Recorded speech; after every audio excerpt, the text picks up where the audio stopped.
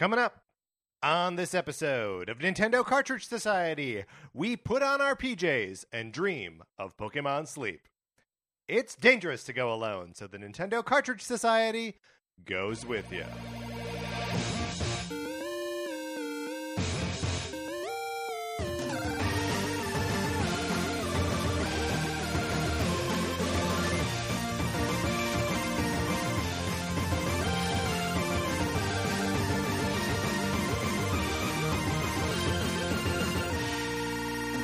Welcome to Nintendo Cartridge Society. My name is Patrick Ellers, and I am joined, as I'm always joined, by my co-host, Mark Mitchell. We've got a good show for you today. We're going to be talking about the news from the week, including a recap of yesterday's Pokemon Presents. And then on Thursday, we are talking about our experience at Super Nintendo World at Universal Studios Hollywood with special guest Ryan Mogi. But Mark, in the meantime, how's it going? It's going great. I think I've talked about in the past how I listen to, audiobooks when I'm going to sleep to kind of focus my brain on something else, give it a rest, and I can go to sleep. And so recently I, instead of listening to audiobooks, have been just putting on YouTube videos, episodes of this show. YouTube videos. Okay. YouTube videos. And so one was this playlist from, I think it was GameSpot, that was every video was 20 things you didn't know about Breath of the Wild, 12 things you didn't know about Breath of the Wild. So many of those videos. I've done so many of those videos. Where it's somehow 37 even more things you didn't know about Breath of the Wild from 5 years ago. But it is absolutely 100% affecting my dreams. And not even in necessarily predictable ways. Okay. Where it's I'm not having dreams where I'm on the Great Plateau or anything. It's just really messing with my mind. I don't know if I should keep doing it. No, I mean you definitely shouldn't. I watched the Pokemon Presents this morning, and then YouTube served up something else while I was getting ready for my day. Because I had it up on the TV, and I was definitely wandering around before the thing was over. And it served up to me a video that was just a compilation of, I couldn't really tell what it was. It was supposed to be Zelda, clips from various Zelda games. And I was oh, okay, from the first 3 Zelda games, I'm okay, this makes sense. Here's Legend of Zelda, here's Zelda 2, here's A Link to the Past. And then there was some footage from Link's Awakening, and it started with a screen that said Virtual Console on it. I was oh, okay, well I guess that's weird. They grabbed some I it. Obviously they got this from Virtual Console. That's fine, I guess, but whatever. And then the next thing was a trailer, seemingly a trailer for Zelda 64 before it was Ocarina of Time. Huh. And I was what is this compilation? And I'm sorry it took so long to describe it, but I just it felt and then I, when I turned off the TV, I couldn't get back to it. I don't know where it was served up to me from. It may have been a dream that I had. I'll never know. Yeah, maybe it was my dream state projected, made real into this YouTube video, through some sort of nefarious AI. Yeah. Speaking of Mark's dreamscape made real, we've got Patreon where we are offering a bunch of bonus content, including episodes of a series that we are calling NCS Detective Club. It's Mark and I watching classic detective shows and talking about them. We've talked about Murder, She Wrote. We've talked about Monk. And then coming out this Friday, we've got a new one where we're going to be discussing Diagnosis Murder. Yeah, so check that out at patreon.com/Nintendo Cartridge Society. We have a bunch of other great rewards up there as well. Yep. And if you are interested in joining our Discord, you don't need to be a member of the Patreon. All you got to do is email us at Nintendo Cartridge Society at gmail.com. And we will send you an invitation. You can join the Discord. I was about to call it Discard. That's not what it is. It's Discord. Where we're having great conversations about Nintendo stuff all the time. Tell you what, when there's something like this Pokemon Presents or anything like that, that is the place that I go to first to be how are people reacting to this? Absolutely. Because frankly, I don't care how most people are reacting to it. Our community, though, they got their finger on the pulse, Mark. Absolutely, 100%. So get in there. It's a great time. All right, Mark, let's get into what we've been playing this week.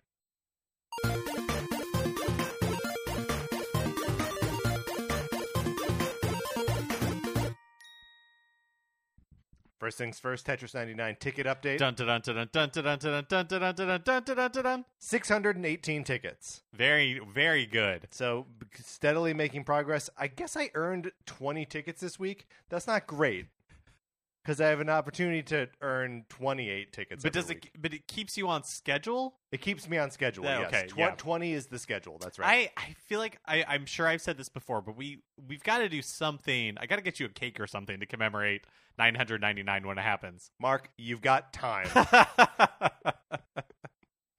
But other than that, I spent a little time in that Nintendo Switch Online Game Boy Online library. I played all the way through Super Mario Land 2, 6 golden coins, which at some point I said estimated on this show was like maybe a 5 or 6 hour game. I'm wrong.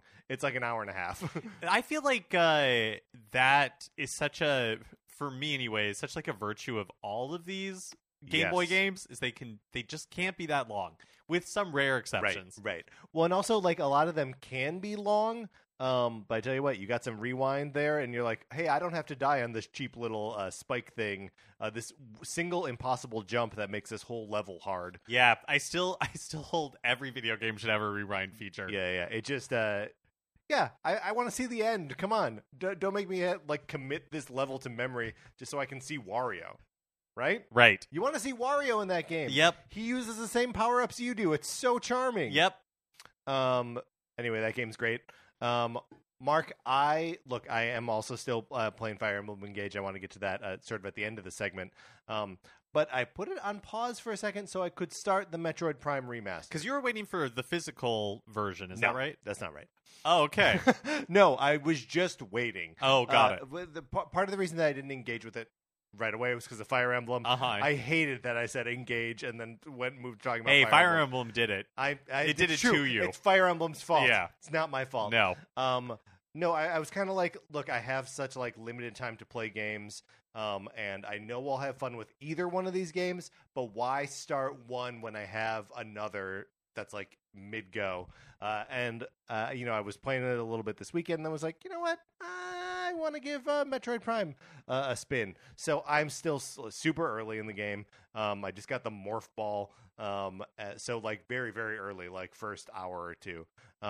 And really enjoying it. Shocked at how good it looks, even though that's been the scuttlebutt around it the whole time. And yeah, just remarkable how well it plays with the like new control scheme, and just like, I don't know, it just feels good to like run and jump around in first person in that game. Yeah, I'm really excited to hear your thoughts on it. I finished it this past week without a rewind feature. Without a rewind feature, that's right. And again, the first time I had played it since the GameCube era, so it had been a very long time. I don't know how excited I would be, only because I don't remember having that much fun with Echoes, and I did not really like Metroid Prime 3. Right. I realized as I was finishing Metroid Prime that my thoughts on that trilogy are very similar to my thoughts on the Arkham Knight trilogy. Where, like, for me personally, I still think Arkham Asylum is the best of those games, because it is the most like focused. And then, like, as the series progressed, they added additional mechanics and, like, opened up the world and all that kind of stuff. Yeah. And I really think that Arkham Asylum really benefited from just being, like, this singular experience, almost not in a bad way, but kind of just, like, you're going down this corridor, you're just going to continue. Right. And I think Metroid Prime really benefits from that as well. Like, it's because it was the first time, like, the limited scope of it, and how you are just spending the majority of your time on Talon 4. But within that, you have all these different varied biomes. Like, by the end, was I kind of sick of the backtracking? Yeah, I feel like there's a lot of back and forth in the game, and like a lot of just having to return to areas you've already been. But this time, there's like enemies that are going to shoot at you some more. Like, they're going to shoot at you different. Yeah, so like that, but I had forgotten how the game, like the final, minor spoilers for Metroid Prime. The game is old enough that a lot of people have probably never played it before, and so this will be spoilers for the end of the game. So now's your chance to skip ahead like 2 minutes. But I had forgotten about the Metroid Prime battle. Yes. Like with the boss itself, and it's not like I don't think any of the bosses in the game are like particularly good. I thought the Ridley fight, or like Meta Ridley or Mecha Ridley, whatever it is, at the end once you've gotten all of the Chozo artifacts, was kind of lame. But the design of the Metroid Prime itself at like the planet's core, it's like this like weird spider thing, is pretty cool. I liked that Metroid Prime fight quite a bit. It's a great game. I really like Metroid Prime Remastered. I'm so proud of you for finishing the game. I feel like we both get into like weird little ruts where like we play a game for a little while and then we just kind of like drift away. And I feel like we've been there for a while, right? Maybe since Kirby, like a year.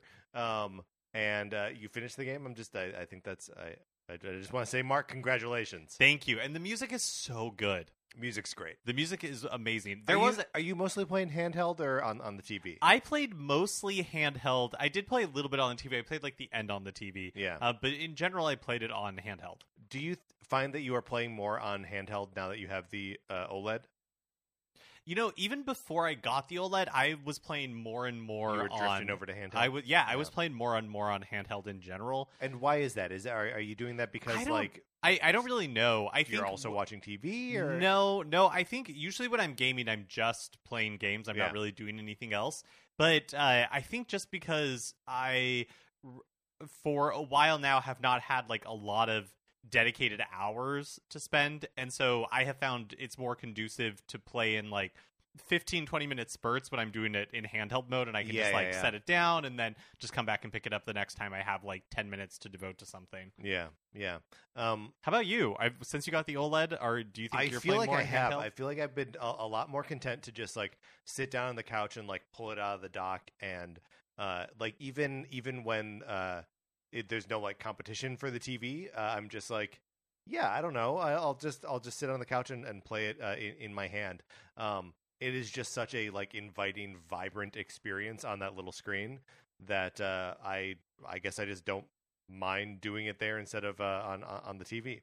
Also, the music in Metroid Prime, a lot of it is very, very good. Like that final boss battle, the music is amazing. It's just it's a great game. It makes me really curious what Metroid Prime 4 will be. Yes. Because like I mentioned, I don't really love where the Metroid Prime series went. Like I especially did not like Metroid Prime 3.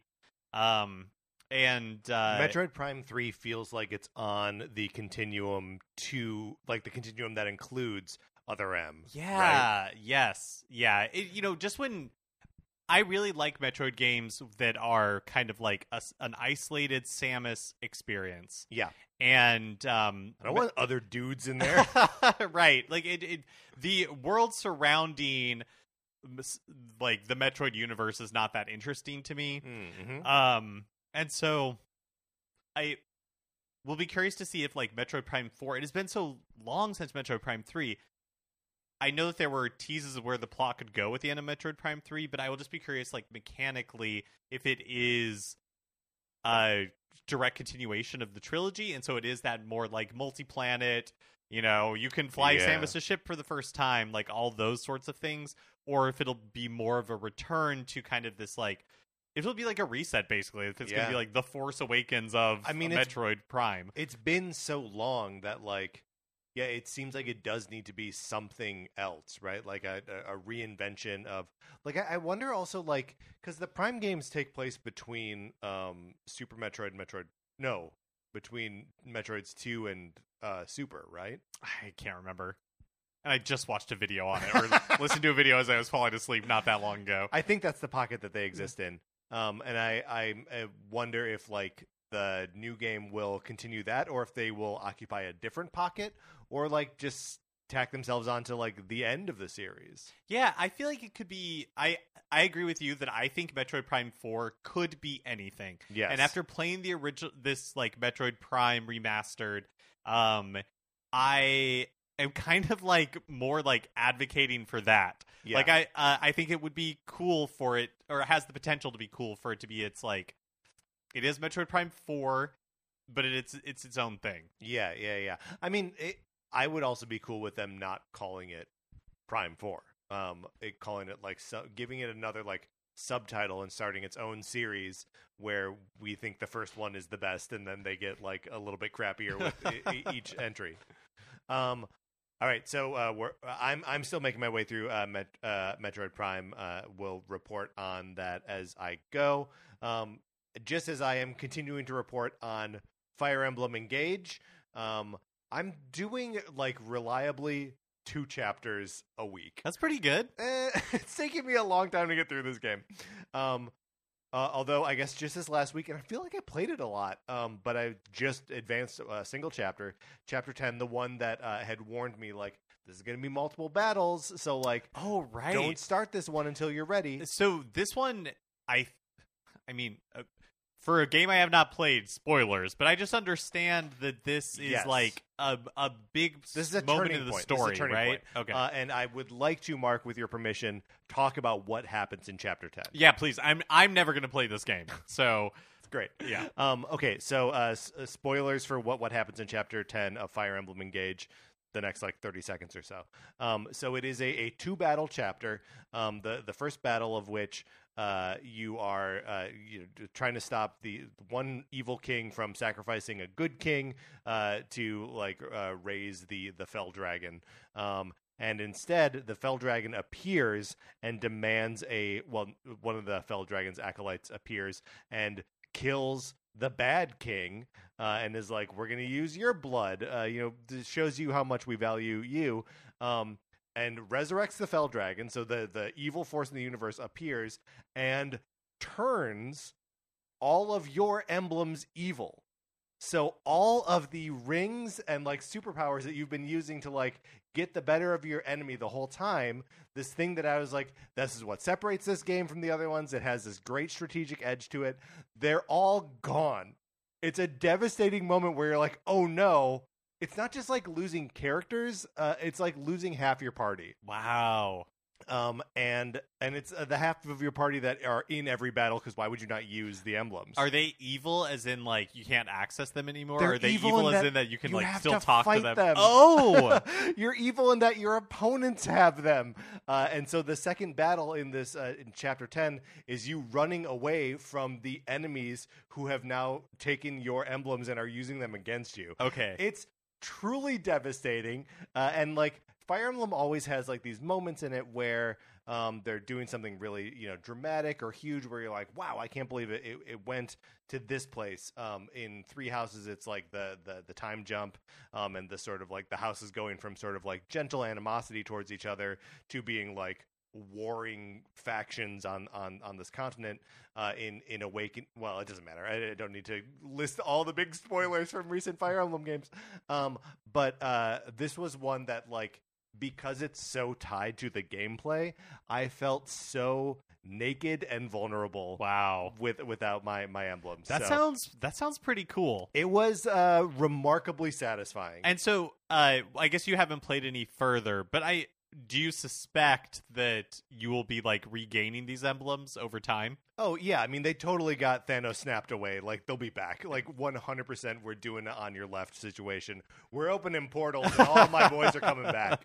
Because, in... I guess you did pay for some of them, too, so... Well, but the ones I paid for didn't go away. Oh, okay. Because they're not part of, like, that story. Got it, So, I do still have Claude, Edelgard, and Dimitri, like, hanging out in one bracelet that Eddie wears, and, like, she didn't lose that. Got it. But yeah, all of, like, Marth, gone. I got no Marth. Celica, gone. And these were, like, super powerful. Like, I think about, like, how frequently I built my whole strategy on the map around, like, okay, so Alfred with Sigurd is going to, like, fly across the map because he's so fast. Right. And, like, this character with Celica is going to use this ability called Warp Ragnarok, where you teleport across the map and cast a magic spell. So rad. That like you can close great distances when it's like you just need to defeat one dude. Like you can send like 2 or 3 guys out to just like do it with these emblem abilities, and now they're just gone. Wow. When your enemies are using them in battle, Their eyes are red. Yes, Mark. okay. Do they have like dialogue? Like, are they saying like mean things now? Like, is Marth like, "Ooh, I'm gonna burn you bad"? No. I don't think the evil emblems talk. Oh, okay. I think my enemies are taunting me as they use my friends against me. But no, it's like you can tell that they don't want to be evil. That they're like, okay, it's like in Aladdin when Jafar gets the lamp. Spoilers for Aladdin. And the genie's like, sorry, kid, I got it. He has to do it. He has to do it. Yeah, no, that makes sense. That's kind of cool. That's really fun. So anyway, I'm loving it. I'm slowly making my way through it. More updates next week, I'm sure. All right, Mark. That's what we've been playing this week. Let's get into the new releases and what we might be playing next week.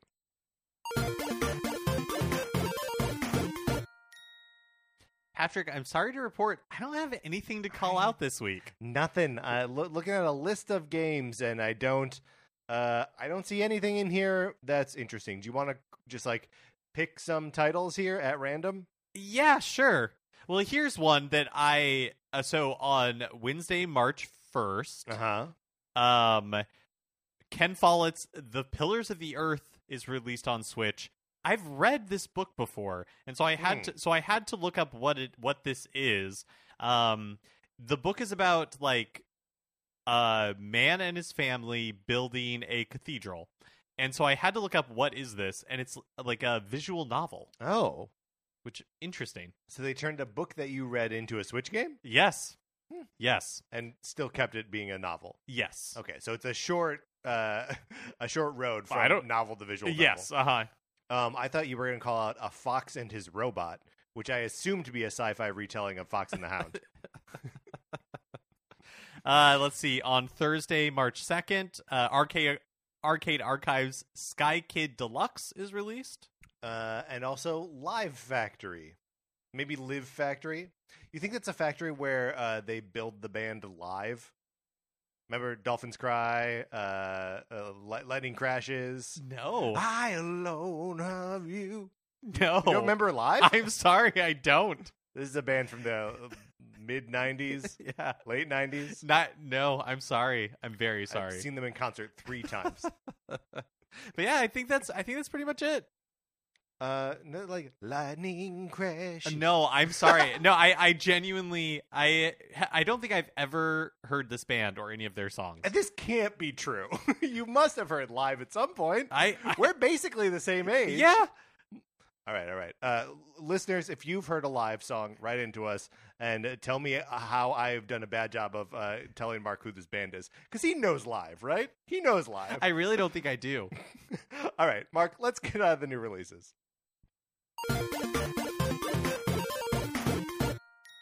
Which brings us to a regular segment on our show. It is time for 433.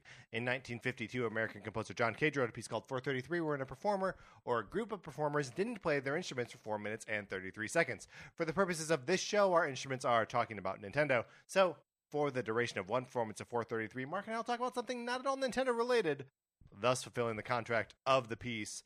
Mark, to kick us off here. Yeah, so today we are looking at a SparksNotes.com quiz. A SparkNotes.com quiz. There we go. Where our task is going to be guessing the book from 1-star reviews. Now, the difference between SparkNotes and Sparks Notes, Sparks Notes, that's the website that is summaries of books written by Hal Sparks, right? It must be. Must be. All right, so the first one. Here's the 1-star review, and then we have 4 options for books. Okay, great. For several pages, a lady remarks to a man about what wonderful handwriting he has. Not exactly gripping material. Okay. Is this A Tale of Two Cities, Anna Karenina, Pride and Prejudice, or Tess of the D'Urbervilles? Karenina, right? Karenina. Yeah, sure. I think it's Tess. I've read Tess of the D'Urbervilles. I think it could be Tess of the D'Urbervilles. I think it could be A Tale of Two Cities as well. Well, whichever way you'd like to vote, Mark. Well, since your first instinct was Tess of the D'Urbervilles and you've read it. I have read it. Then No, it's Pride and Prejudice. That makes a lot of sense. Pride and Prejudice was among the 3 that you listed? Among the Or four the that I four- the- listed, in fact. See, that's the problem. All right, next one. If I wanted to read 200 pages of some overprivileged youth complaining about anything and everything for no legitimate reason, I'd pick up my old high school diary. I'm going to guess Catcher in the Rye before you even read the option. That is an option, so let's Okay. see if you're right. And you are, in fact, Yes. correct. This book is pointless. Nothing happens in the entire book. The characters just talk, drink, and cheat on each other. I would rather have gotten a root canal than read this book. Is this The Odyssey, The Scarlet Letter, The Picture of Dorian Gray, or The Great Gatsby? Got to be Gatsby. It's got to be Gatsby. It is, in fact, Gatsby. Because how could you claim that nothing happens in the Odyssey? Firstly, what is that awful introductory chapter all about? I nearly quit before I got started, and I almost wish I had. Is this To Kill a Mockingbird, Far from the Madding Crowd, The Scarlet Letter, or Fahrenheit 451? So this Far from the Madding Crowd is the Interesting. Thomas Hardy book that I've read, Right. but I don't remember there being a first chapter that I would describe as awful. Can you read the options again? To Kill a Mockingbird, Okay. Far from the Madding Crowd, Uh-huh. The Scarlet Letter, or Fahrenheit 451. So I've read most of these. I've just not read Fahrenheit 451. I don't remember there being a weird introductory chapter to any of these. Yeah, I don't either. I will say that I read it when I was in high school, but I found the Scarlet Letter really boring, and so that would be my vote for only that fact. Yeah, go for it. It was in fact the Scarlet Letter. Yes. Maybe happens in the I first wrote chapter? that one-star review. I don't really. I'm going to look it up. Okay, great. Here's the next one. You know what grinds my gears even more than the fact that I wasted a week on this Jesus. worthless pseudo-classic? It kills me that people only mistake this hoax for real literature, but reference it for romantic value. Is this Wuthering Heights, Brave New World, Sense and Sensibility, or Midsummer's Night's Dream? So it's probably not Midsummer or Brave New World. Brave New World. I'm going to say Sense and Sensibility. Yeah, okay. No, it was Wuthering Heights.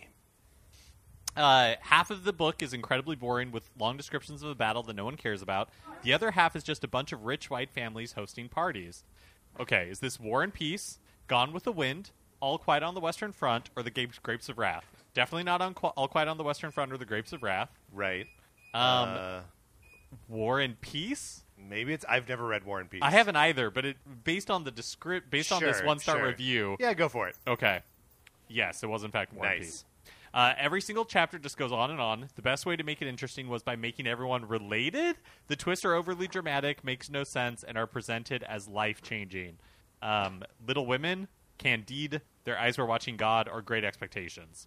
Ooh, probably Great Expectations because they are all related in Little Women. Yeah, that's right, and that's kind of the point.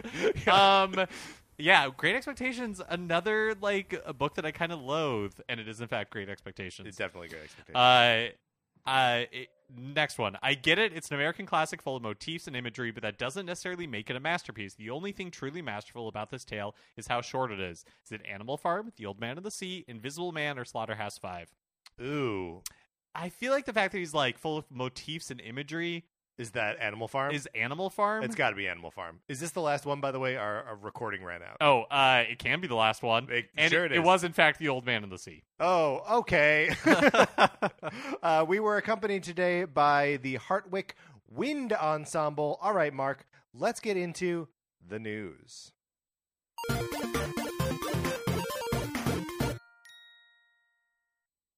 Yesterday, February 27th, was Pokemon Day, and there was a Pokemon Presents video released at 6 a.m. Pacific time.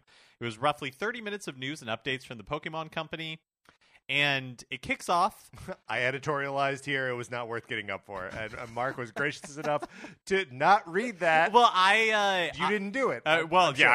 I did. Did you got up at 6 to watch it? I was already. I had woken up. I rolled over. I looked at the clock, and it was 5:45. And I was like, I get out of bed now. I could put on a pot of coffee, and I could watch this thing. Yeah. If something exciting happens, I want to be there. Nothing exciting happened. Yeah, I watched it after the fact, and I thought it was fine. Sure. I don't really have super high expectations for like Pokemon is not a franchise that I'm super invested in, Right. and so it didn't really matter to me what was announced. Right. But here is what was announced. So we got some non-gaming updates. Here's a list of things that don't matter to me. The Pokemon World Championships were announced to be held in Japan for the first time this Kind year. of crazy, right? Yeah, kind of. August 11th through 23rd in Yokohama, Japan. Players will compete in the trading card game, Scarlet and Violet, Pokemon Go, and more. Mhm. Also, we got a trailer for something called the Pokemon Trading Card Game Classic. Now, this is the kind of nonsense that I love because they refuse to explain what this was. No. They just showed it was like a very like hoity-toity trailer of like a man walking into a room carrying a big black box, sitting down at a table across from a woman, opening this big black box, and it being like the perfect playing field for Pokemon the card game. And then either the cards were part of this or not. There were like little tokens and everything. And I've not played the Pokemon card game, so I can't tell you how much of that is like. I can't tell you anything about what this is. Yeah, there was this part where there was almost as part of this like deluxe. Imagine like a really premium deluxe chess set. Yes. But instead of chess, it's like a really incredibly nice version of the Pokemon trading card game, and presumably like the initial 100 or so cards, I think, is like what is being presented here, So, like the original original trading card game. So that's my question is that like is it just like a starter deck or like a complete set of like the originals, or is it like just enough for two people to play? Like does it take the sort of like collectible and like deck building part of it out of the gameplay, so it's just like you open it and you and another person can play Pokemon like wherever, or is it just like a fancy way to play the regular Pokemon card game? Yeah, I don't know. The fact that they call it like classic makes me think that it is specific to a certain point in time of the Pokemon the card game.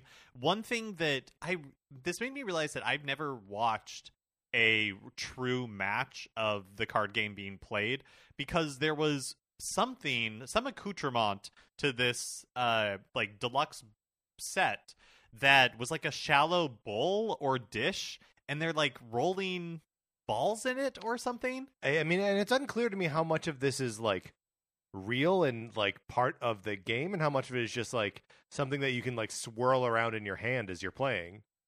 Like, I don't know. Is some of it just like a tumbler with like a bourbon in it? Like what is this? What is this experience? Yeah, I don't really know, but this for me was probably like one of the most intriguing things. Yes. And because here's the thing.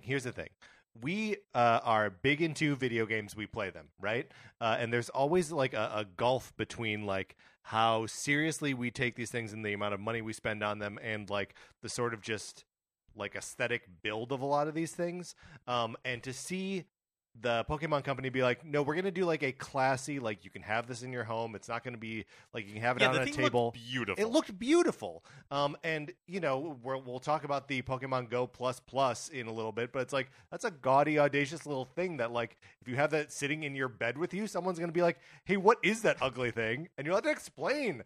But like, you could have this very cool, sleek looking box to play the card game on, and like, that's cool. And I always wished, like, man, if I could have like a premium Nintendo 3DS that like my old like 3DS library lives on, like, I would love that. Something that is just like not embarrassing to pull out, and that like looks cool and looks nice, and I could just like have it out somewhere.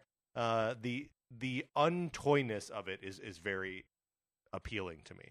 They also announced a new animated series coming to Netflix called Pokemon Concierge. It's a Netflix series where Pokemon are guests at a resort.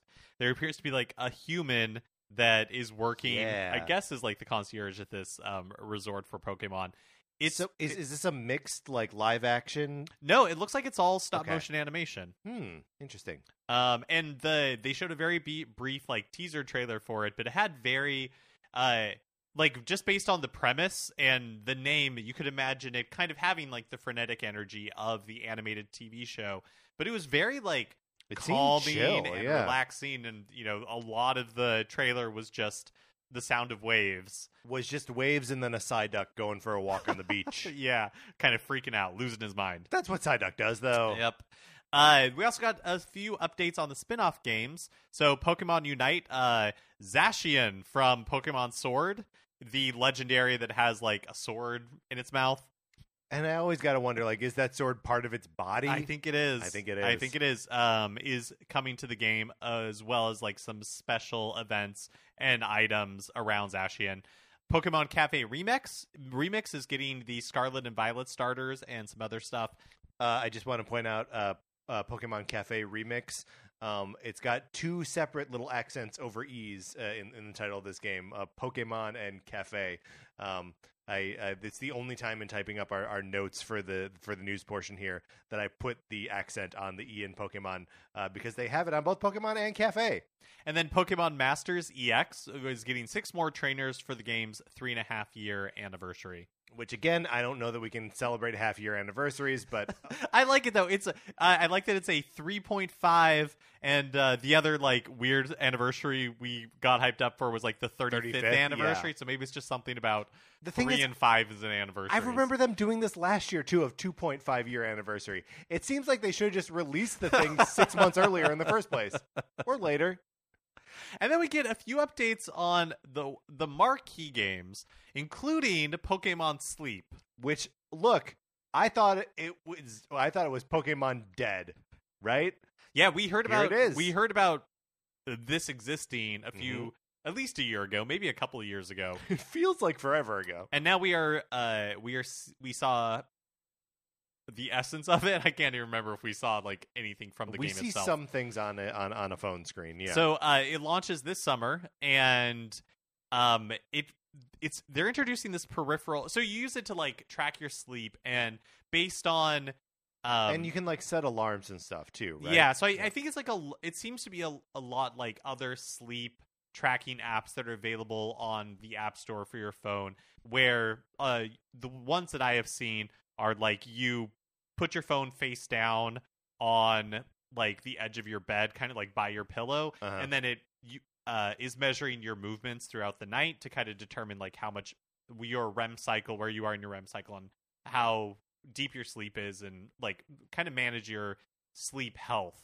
And so it seems like what they're doing here is something very similar, but then based on the readings, it is determining like, oh, you share sleep habits of this Pokemon. Right. And like then you earn like a badge for sleeping for a night, like Pikachu or like the Snorlax. That's got to be the end game, right? Is sleep? Yeah, like that's Snorlax. peak sleep health. Right. I mean, you may be like sick or something if you're sleeping like the Snorlax. Oh, you mean end game like dead? Yeah, I mean, yeah definitely. Are you sleeping 21 hours a day? You might be a Snorlax. Snorlax Foxworthy, yeah. It's, so I know that people do use like sleep tracker apps. Is this anything that you've ever messed around with, Mark? I have tried it before, like way back when I first got a smartphone for the first time, but nothing extensively. What about you? No, the idea of bringing the phone, like anytime I do frequently bring the phone into the bedroom, but I just use it to poison my brain. So I don't really like the idea of melding that with my sleep schedule. And I guess that's part of what the Pokemon Go Plus is about. Yeah, that's right. So this is a new peripheral or I guess really like a revision of the Pokemon Go Plus. It's like a plussed up version of the Pokemon Go Plus. Some might say. Yeah. So Pokemon Go Plus, if I'm remembering correctly, was something that you could carry with you, put it in your purse or just a bag, and as you were walking... Or your purse. You could put it in your purse. Yeah, either one, but as you were walking around, or a tote, you can tote it around. Put it in your backpack.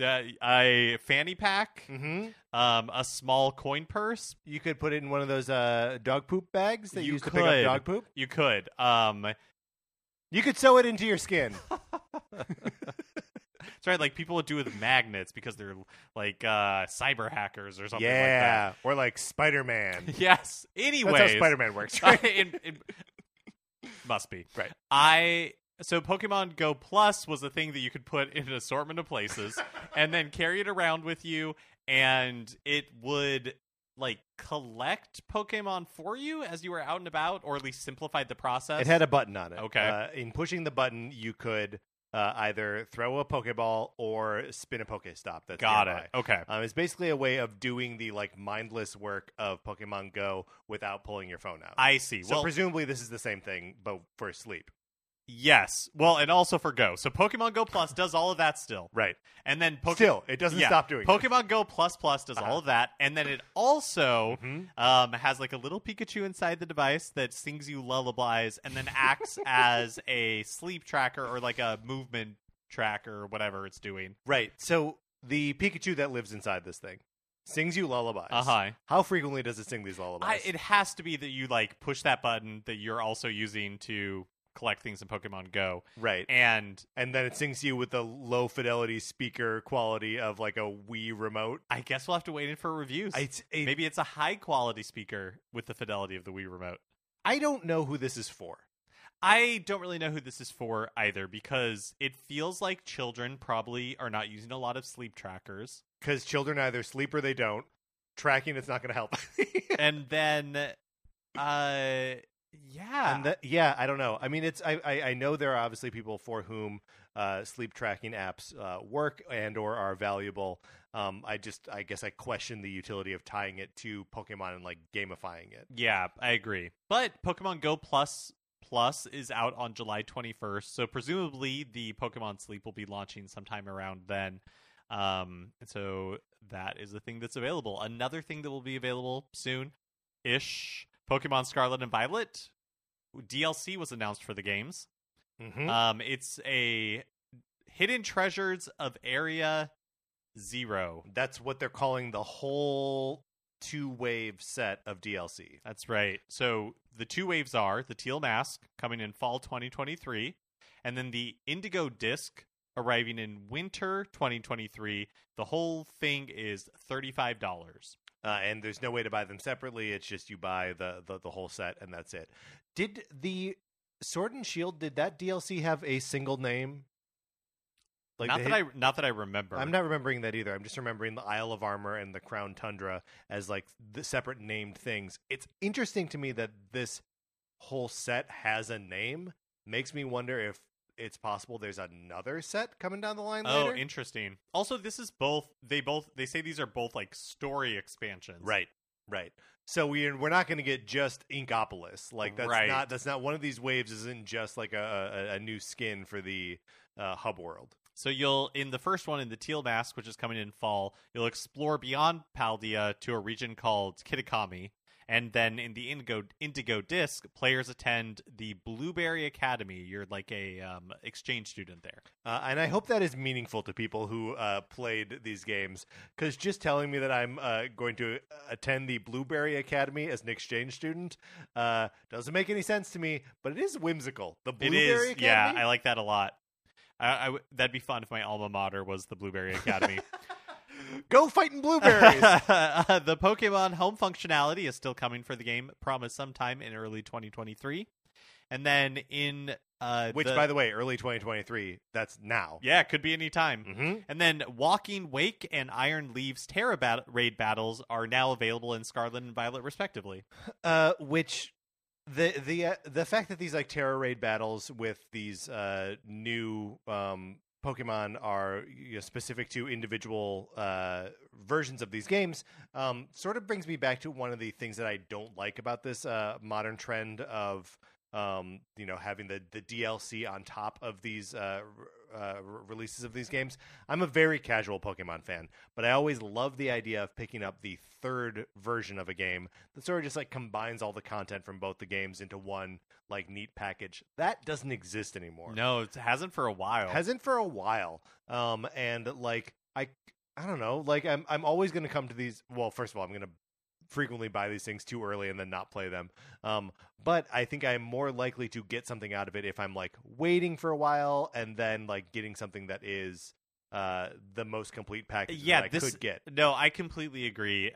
For me, like my experience with these games, if there was kind of like this like definitive edition, Yes. that would make it easier for me for yeah, sure. that's what I want.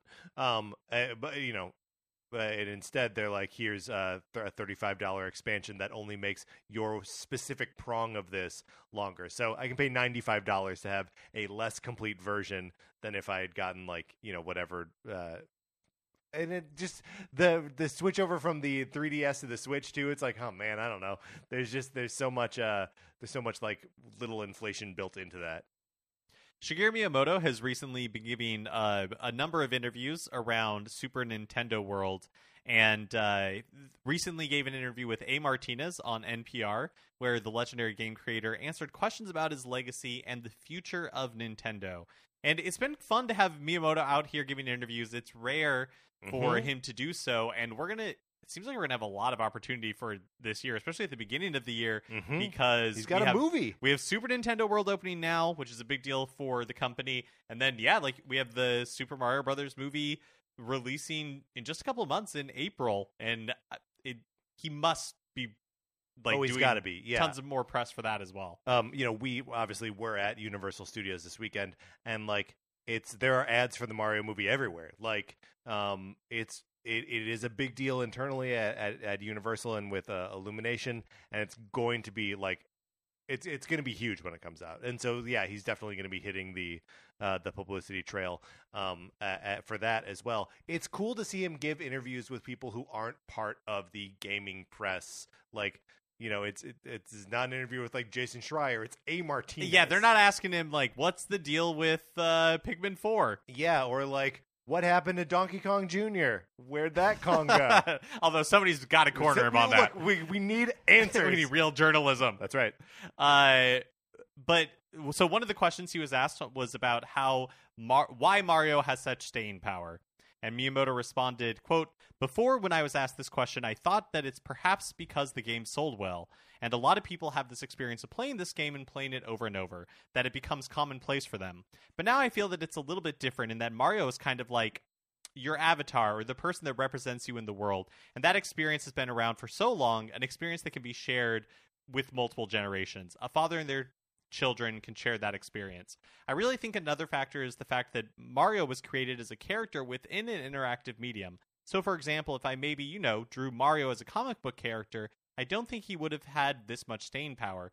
There was a time when people might have compared Mario with Mickey Mouse. And Mickey Mouse is a character that was born 50 years before my time and was obviously still around in my generation.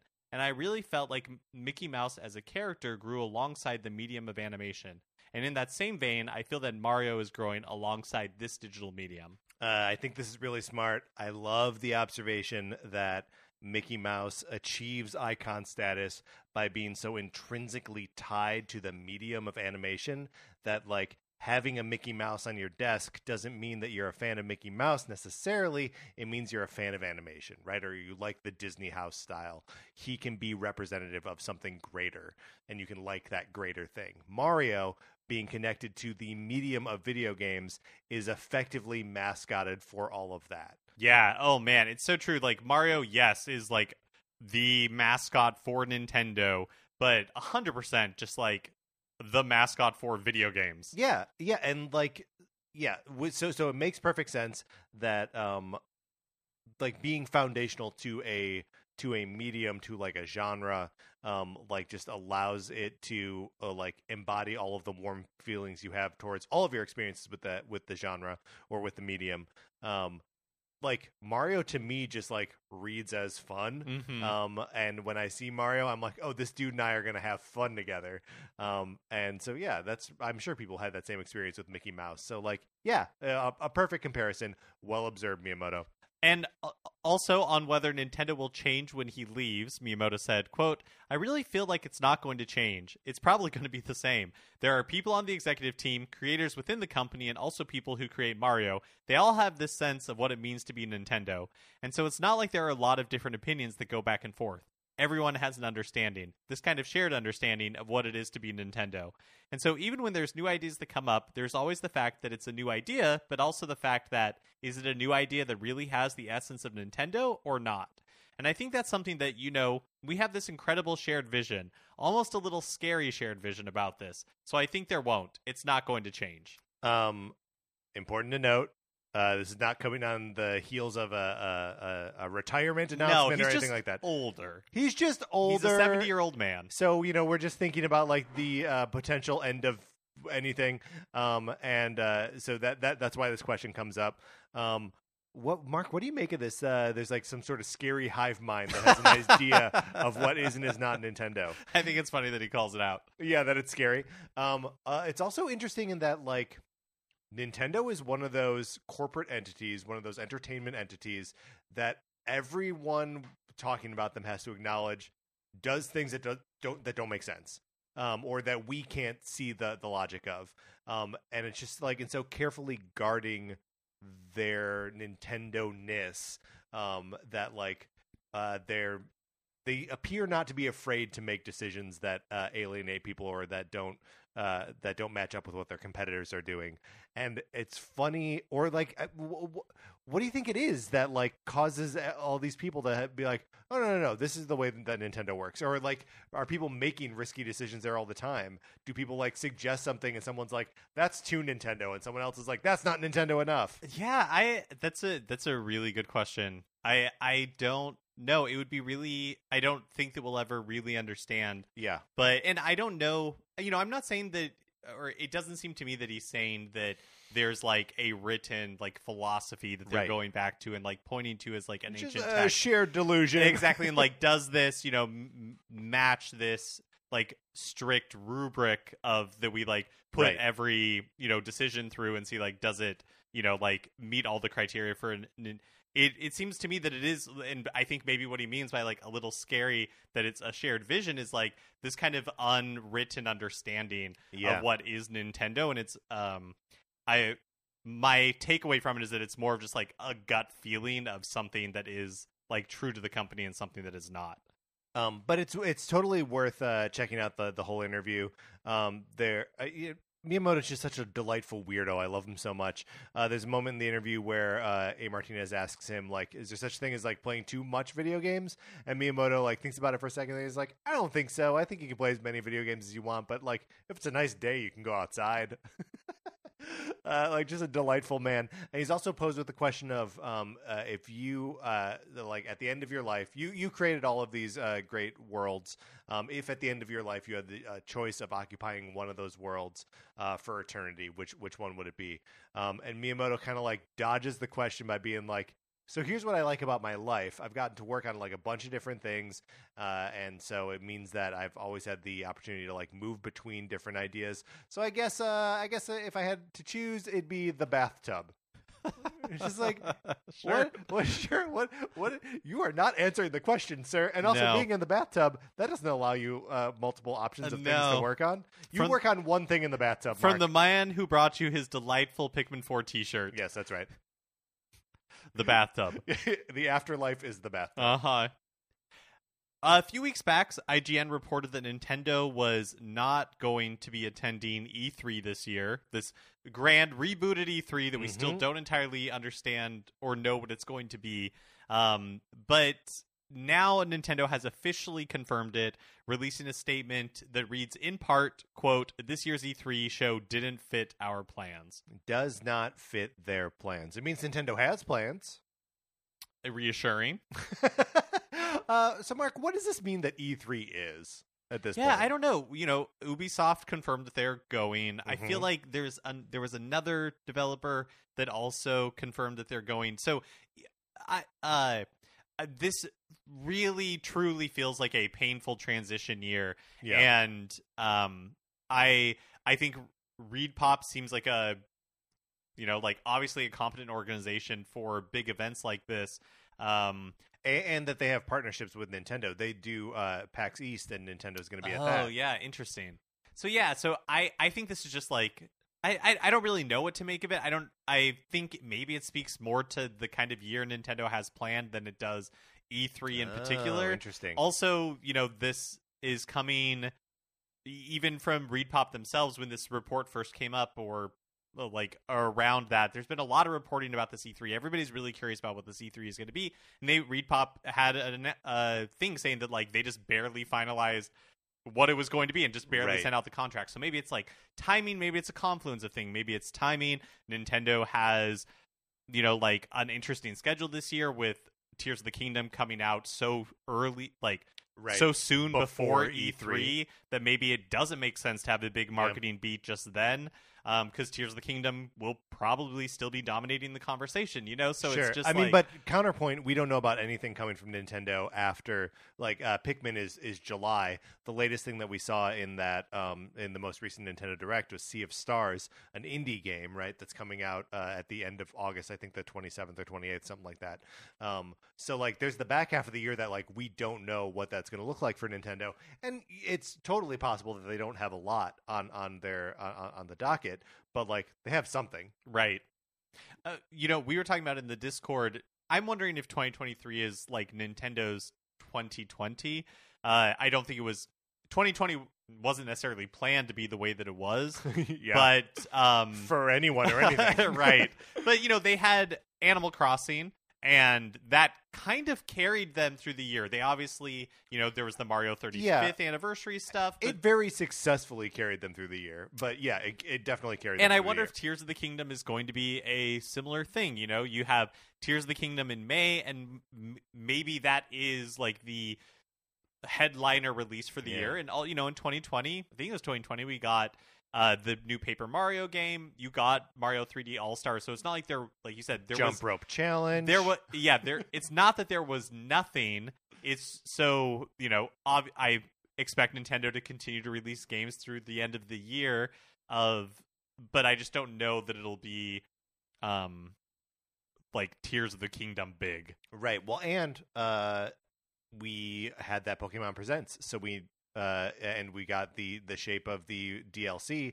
So it's and no not other likely that no there's other gonna like be a big Pokemon game. Yeah, that's right. That's true. So I don't know. I think you're right that this doesn't necessarily tell us anything about Nintendo's plans other than E3 doesn't fit into it. Yeah.